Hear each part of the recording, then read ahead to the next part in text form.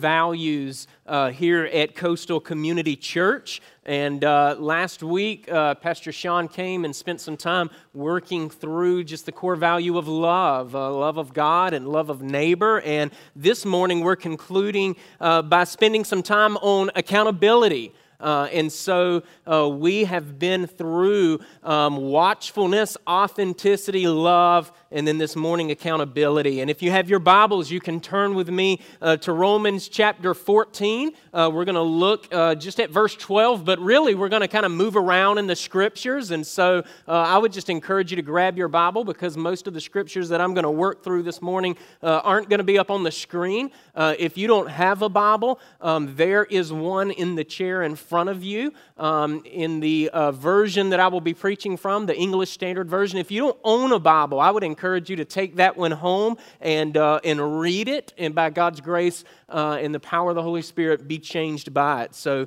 Romans chapter 14, verse 12 is where we're going to be. And I just want to give us a bit of a working definition for accountability. I believe that it's in your notes in the bulletin there. But this is kind of the definition that I'm going to be working from this morning. Accountability is being responsible to give an answer, a report, or justification of your life to God. Accountability is being responsible to give an answer, report, or justification of your life to God. In Romans 14:12, the Apostle Paul, under the inspiration of the Holy Spirit, who's preserved this word pure throughout all ages, he says this: "So then each of us will give an account of himself to God." Let's go to the Lord in prayer. Heavenly Father, thank you for this morning, God. We've been reminded that you're holy. God, you're high and lifted up. And apart from the intervening work of Jesus, you're unapproachable. But God, we're able to approach you because we're covered in the righteousness of Christ. And so, God, I pray this morning, Lord, that your word would be clear to us, that your Holy Spirit would help us to listen, God, and to actively listen, and to not just be hearers of the word, but doers of the word, God, and that just this morning, as we've been reminded through song and through prayer of the finished work of Jesus, I pray that Christ even now would be exalted. And we love you in Jesus' name. Amen. So each of us will give an account of himself to God. If you're taking notes, I'm just going to jump right in. Accountability to God is universal. It's universal, which is to say that everybody stands before God. Everybody stands before God. Paul says that each of us is going to give an account of himself. And just think for a moment of the gravity of that statement. Just think about that for a minute. Each one of us will stand before God and give an account of himself, of herself. A couple of verses earlier, the Apostle Paul, he quotes Isaiah, the prophet Isaiah, Isaiah 45, and over the course of the sermon this morning, we're going to kind of look at Isaiah a few times in some of his prophecies, his words. But the Apostle Paul, he quotes Isaiah, and it says in the second part of verse 10 on through verse 11, he says, "For we will all stand before the judgment seat of God, for it is written," and here's where he goes to quote Isaiah, "As I live, says the Lord, every knee shall bow to me, and every tongue shall confess to God." It reminds us almost of Philippians chapter 2, doesn't it? Every knee shall bow, and every tongue shall confess to God. This is where every single person ever created, all throughout history, those yet to be born, this is where they wind up, giving account to God. And it will end in a knee that's bent. It will end in a tongue that confesses that Jesus Christ is Lord. And so Paul here, he's quoting Isaiah In Isaiah's prophecy, in Isaiah chapter 45, the context of it is Isaiah's talking about the exclusivity of the gospel. He's telling the Israelites that, and those that worship false gods and pursue these fleeting, sinful pleasures, that there's only one God, and that God is Yahweh. And there's only one way to have peace with God, and we will give an account to Him. Now, Isaiah is reminding people that only the God of Israel is the Savior. That's what's going on in Isaiah chapter 45. That's really what would have been brought to the forefront of the minds of the Roman church that Paul was speaking to, that the only Savior is the God of Israel. And the case that the Apostle Paul is making, and what we know to be true because we have the complete canon of Scripture, is that Savior is Jesus Christ. That's the only way to have peace with God, is through our only mediator, Jesus Christ. So think again about the moment that you'll stand before God and you'll give an account. Think again about that moment. I think about my sins, my particular sins, those sins that I committed a long time ago, those sins that I committed last week, those sins that I committed yesterday, those sins that I committed this morning on the way to church.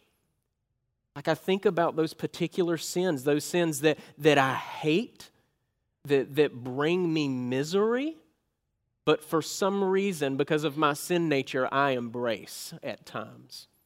I think about my particular sins, and then I think I'm going to give an account to God. I'm going to give an account to God. My lusts, my pride, my greed, my lies and my anger, my hatred, my slothfulness. The list goes on and on and on. And if I stand before God, and if I must give an account, I have no case to argue. I can't argue with the God of the cosmos, who's holy, holy, holy, and who created me. I have no case. This past week, I had to go to court.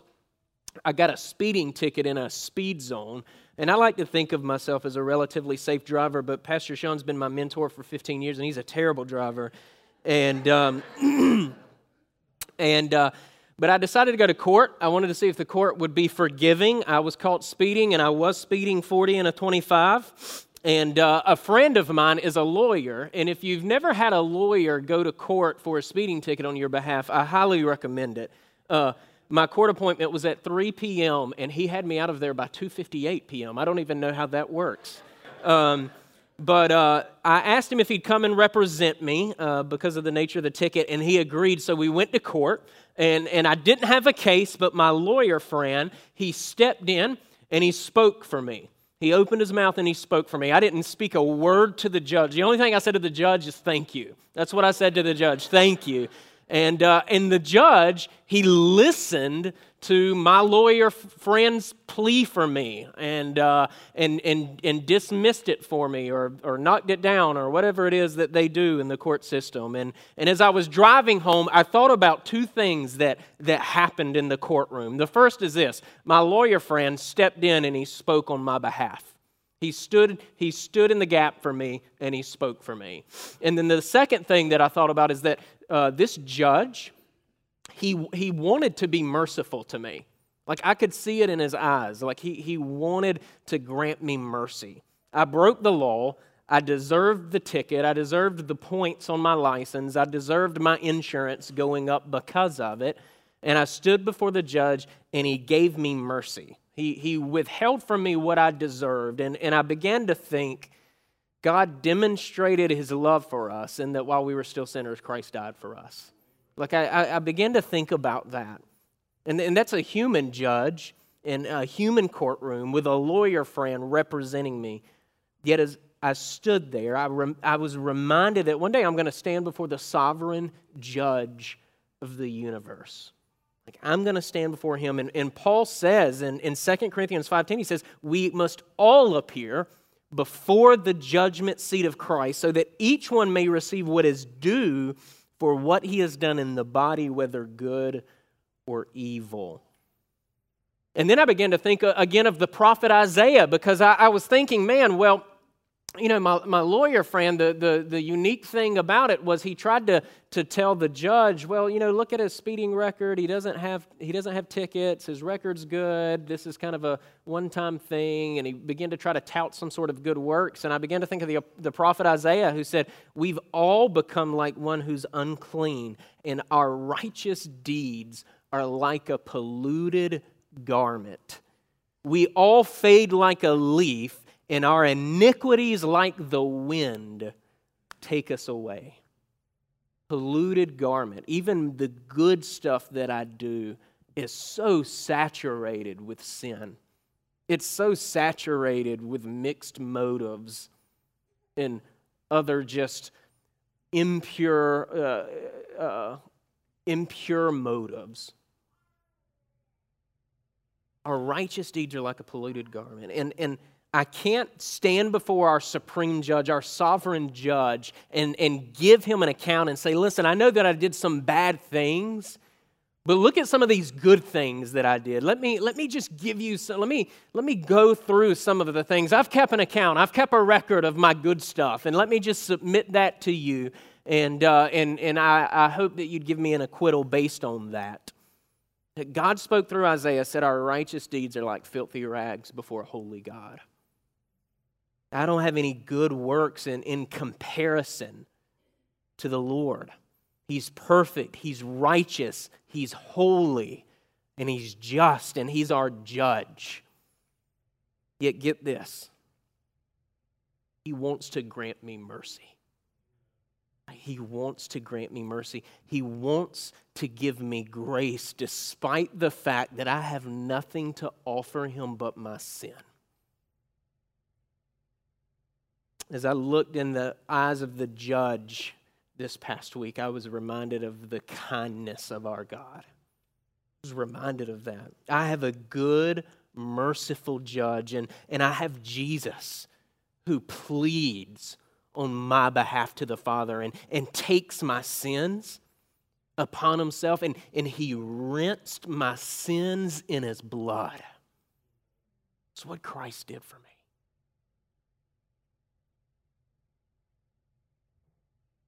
If you're taking notes, you're beginning to see that our accountability to God is good because God's good.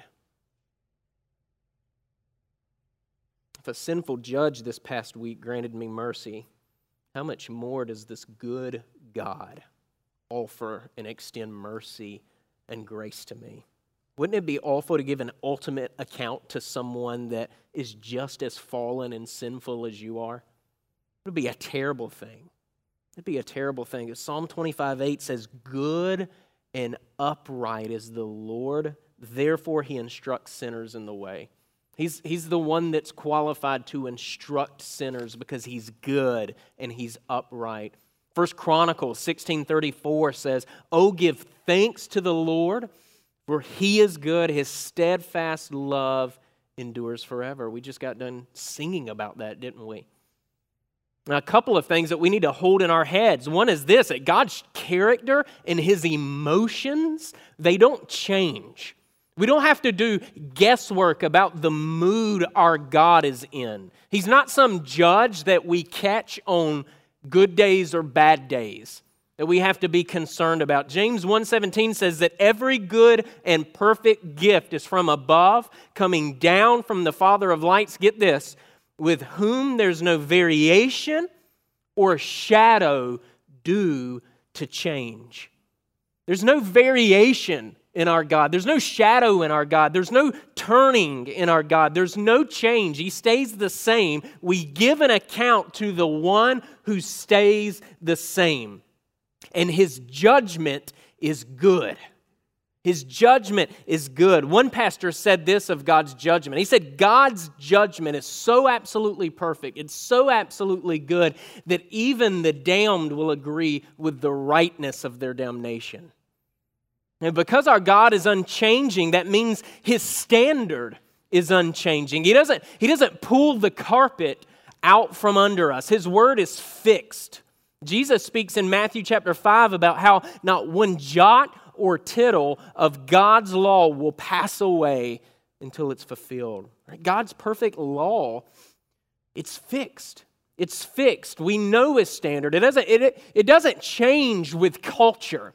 It's not null and void because it was written thousands of years ago. Some celebrity or news anchor or pastor who's gone off the rails can't update the intent or the meaning of God's word. God's word is fixed because His character is fixed. His character is fixed. And here's the other thing. God's standard is good. I don't know if we ever really, have you ever given thought to that? God's ways, God's law, God's standard really is good for us. It really is good for us. And not only is our breaking of God's law a sin against God, but think about the negative impact. Think about the ripple effect that our sin has on us, our bodies, and even those close to us.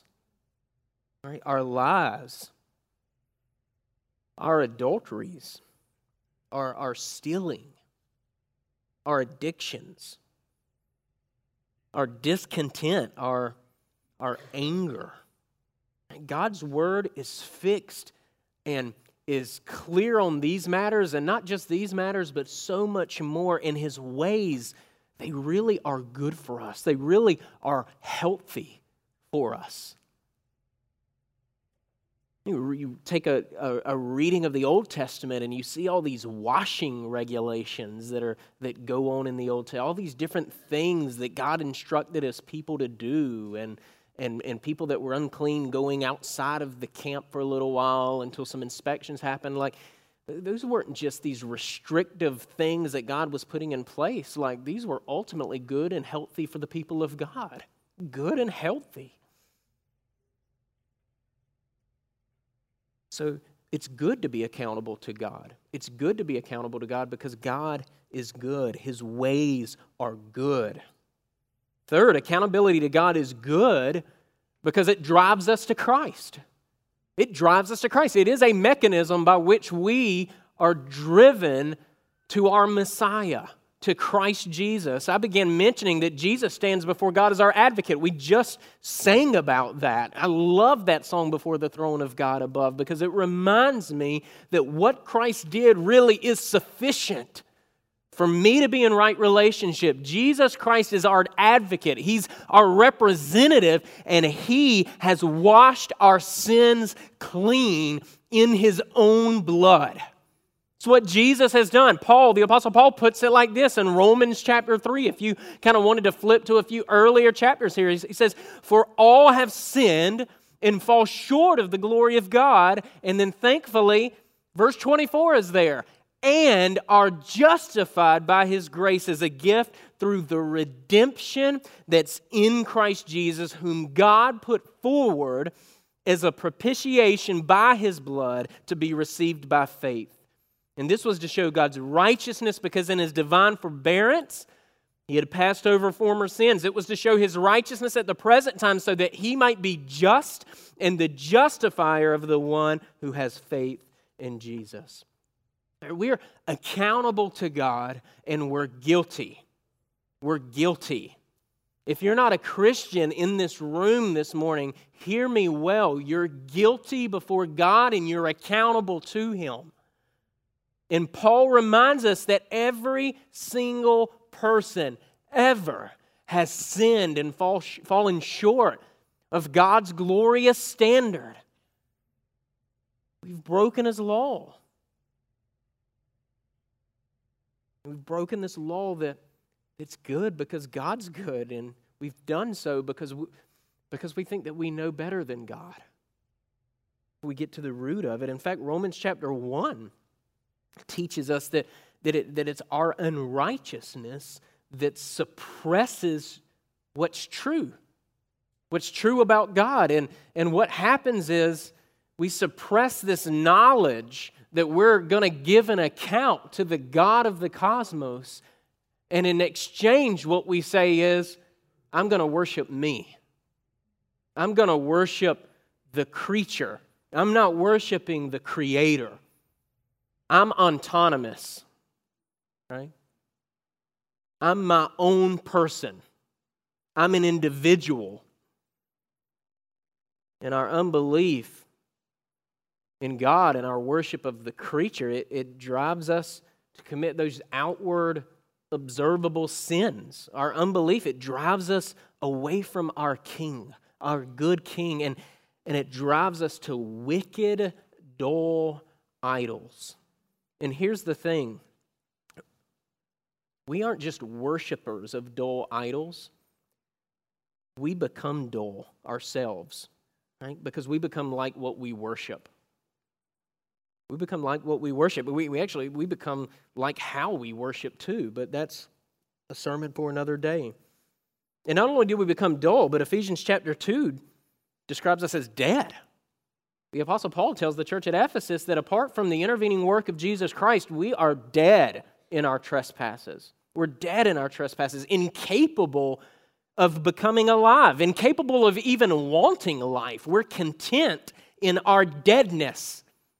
We're content apart from the intervening work of the Holy Spirit in our separation from God. Yet the sovereign Spirit of God awakens us, regenerates us, takes these hearts that are stony and callous and dull and gives us a heart of flesh that cherishes God and His ways and embraces Christ and makes us discontent with our sins, makes us discontent with our idols. And we begin to, by God's grace, contemplating standing before God and being held accountable by Him. And then we begin to hunger and thirst for Jesus, and we begin to call out to Jesus, who's this satisfactory payment for our sins, knowing that if we're in Christ, we can stand before God and be held accountable for what Christ Jesus has done, not be held accountable for what we've done.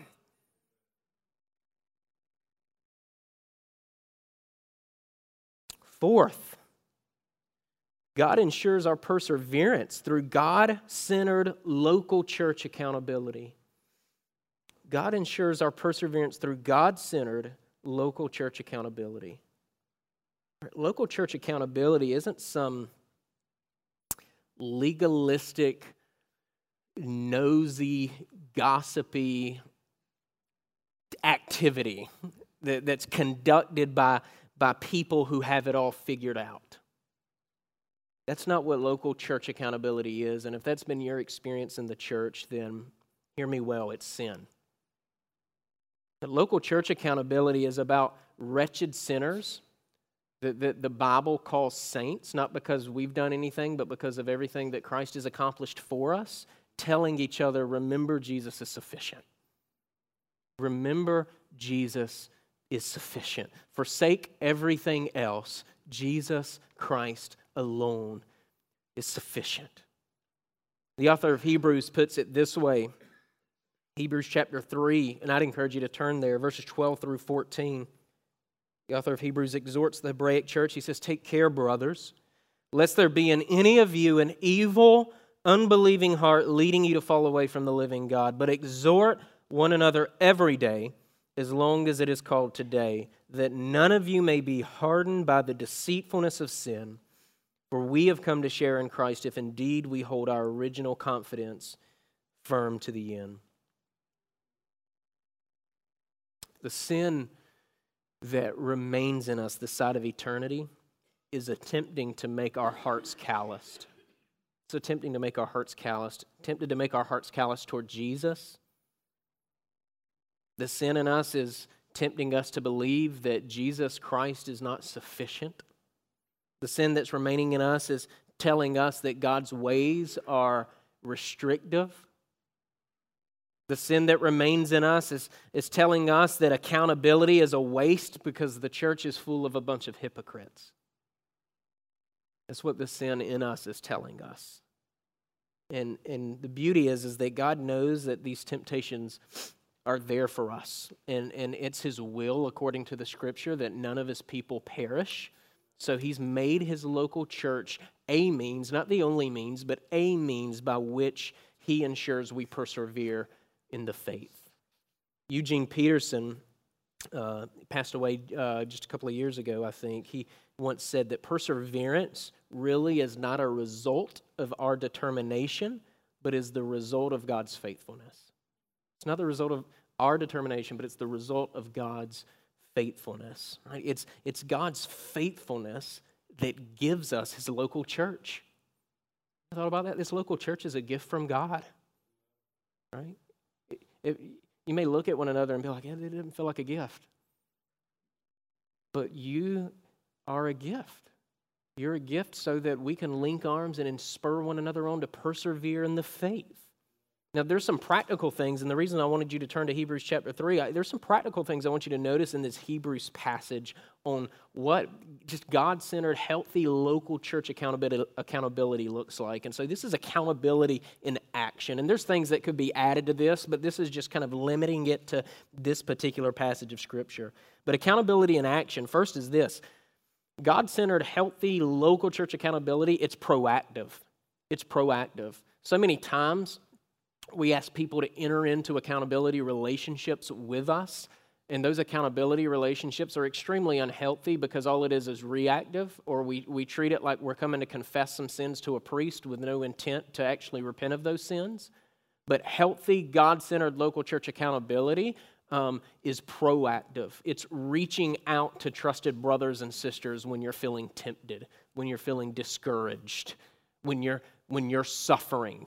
It's getting ahead of it and saying, I need you to pray for me right now because I'm wrestling. I need you to pray with me right now because I'm being tempted. I really need you to pray with me right now because I'm suffering and I'm scared that my suffering is going to cause me to fall into unbelief. So I need you. Help me. Stand in the gap for me. So accountability is first and foremost proactive. That's verse 12 in Hebrews there. It's take care, brothers, lest there be found in any of you this evil and believing heart. And so it's a proactive statement. He's saying it may not seem like you have an evil, unbelieving heart at the moment, but trust me, it's coming. If you haven't experienced it, trust me, it's coming. So be proactive about it. Be aware of it. Be considerate of it. Secondly, accountability in action knows that the heart is prone toward unbelief. We don't live this Christian life where it's just fantastic all the time, circumstantially speaking. Right? Where our hearts are prone toward unbelief. We're prone toward looking around at our circumstances and despairing. And that's again where the local church can come around, link arms, and encourage and remind you Jesus Christ is sufficient. Right? We just sang as a prayer, give me faith. Right? Give me faith, Lord. Faith is a gift from God. It's not something that you just muster up and try to conjure up. Faith is a gift from God, and it's available to you by the power of the Holy Spirit through Jesus Christ. Accountability in action exhorts, which is to say it encourages, it corrects, it teaches, it rebukes.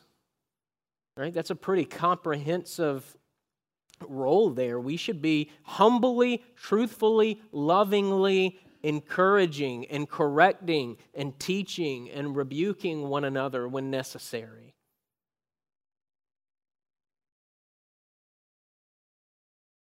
Letter D, it's constant. It's constant. Verse 13, exhort one another every day as long as it's called today. This is a constant task. Accountability doesn't rest. It doesn't take a vacation. And then letter E, there's an aim, there's a goal. Its aim is perseverance in Christ. It's not tearing down, it's building up, it's spurring one another on saying, remember the day is coming where King Jesus returns. And He's returning, right? He's coming back. We long for that day. And that's my last point. Accountability to God is good because where we're headed in Jesus is good. Where we're headed in Christ is good. Looked at the prophet Isaiah several times. I would encourage you to turn to Isaiah chapter 65, looking at verses 17 to 25, if you're able. I'll give you a moment because I want you to see this. Isaiah 65, verses 17 to 25. Prophet Isaiah prophesies about this day that King Jesus comes back. And some of this language may be familiar to you because the Apostle John adopts it in the book of Revelation. Particularly in Revelation chapter 21, the Apostle John on the island of Patmos reminds the persecuted church of it. But Isaiah prophesied this, for behold, this is the Lord speaking through Isaiah, I create new heavens and a new earth, and the former things shall not be remembered or come to mind. But be glad and rejoice forever in that which I create. For behold, I create Jerusalem to be a joy, and her people to be a gladness. I will rejoice in Jerusalem and be glad in my people. No more shall be heard in it the sounds of weeping and the cry of distress. No more shall there be in it an infant who lives but a few days, or an old man who does not fill out his days. For the young man shall die 100 years old, and the sinner 100 years old shall be accursed. They shall build houses and inhabit them. They shall plant vineyards and eat their fruit. They shall not build and another inhabit. They shall not plant and another eat. For like the days of a tree shall the days of my people be, and my chosen shall long enjoy the work of their hands. They shall not labor in vain or bear children for calamity, for they shall be the offspring of the blessed of the Lord, and their descendants with them. For they call, I will answer. Can you imagine?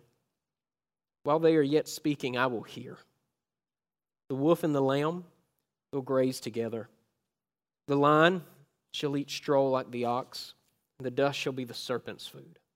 Shall not hurt or destroy in all my holy mountains, says the Lord. This is where we're headed as we persevere. This is where we're headed. On this side of eternity, we hope and we wait for this day.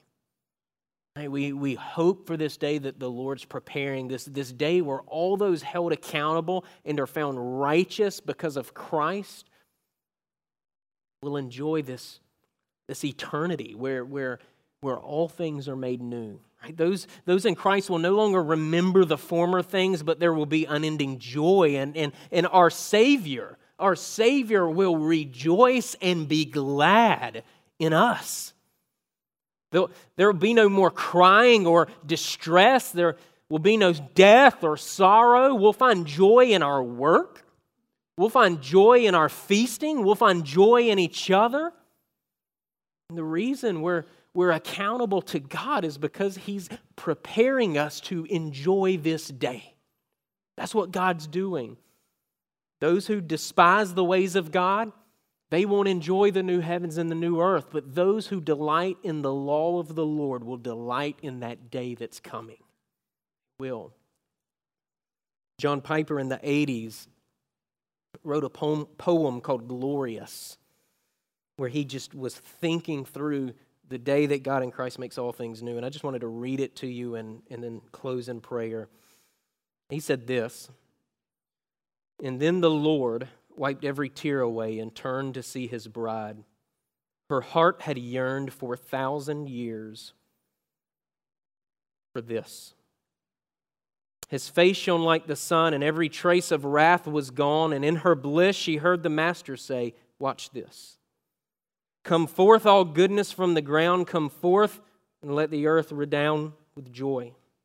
And as He spoke, the throne of God came down to earth and shone like golden crystal full of light, and vanished once for all the night. And from the throne a stream began to flow and laugh, and as it ran, it made a river and a lake, and everywhere it flowed, a wake of grass broke on the banks and spread like resurrection from the dead. And in the twinkling of an eye, the saints descended from the sky, and as I knelt beside the brook to drink eternal life, I took a glance across the golden grass and saw my dog, old Blackie Fast. As she could come, she leaped the stream almost, and what a happy gleam was in her eye. I knelt to drink and knew that I was on the brink of endless joy. And everywhere I turned, I saw a wonder there, a big man running on the lawn. That's old John Young with both legs on. And there's old Beryl and Arnold too, still holding hands beneath the blue and crystal sky. No stoop, they stand erect, no tremor in their hand. The blind can see a bird on wing. The dumb can lift his voice and sing. The diabetic eats at will. The coronary runs uphill. The lame can walk. The deaf can hear. The cancer-ridden bone is clear. Arthritic joints are limber and free. And every pain has ceased to be. And every sorrow deep within and every trace of lingering sin is gone. And all that's left is joy in endless ages to employ the mind and heart to understand and love the sovereign Lord who planned that it should take eternity to lavish all His grace on me. O God of wonder, God of might, grant us some elevated sight of endless days and let us see the joy of what is yet to be. And may your future make us free and guard us by the hope that we, within the light of candle 3, your glory will forever see. Accountability to God is good.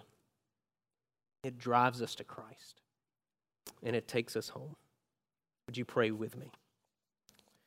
Heavenly Father, thank you, Lord, that it is good for us to be accountable to you. It is good for us to hold one another accountable to our profession of faith, God, as we link arms and persevere and await for the day that Jesus returns.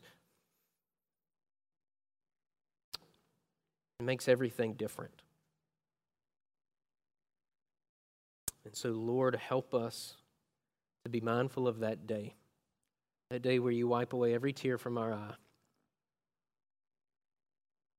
And we spend all eternity worshiping you without any hindrance of sin and sorrow and suffering. But joy abounds because we're present with our Savior. And I pray all this in Jesus' name. Amen.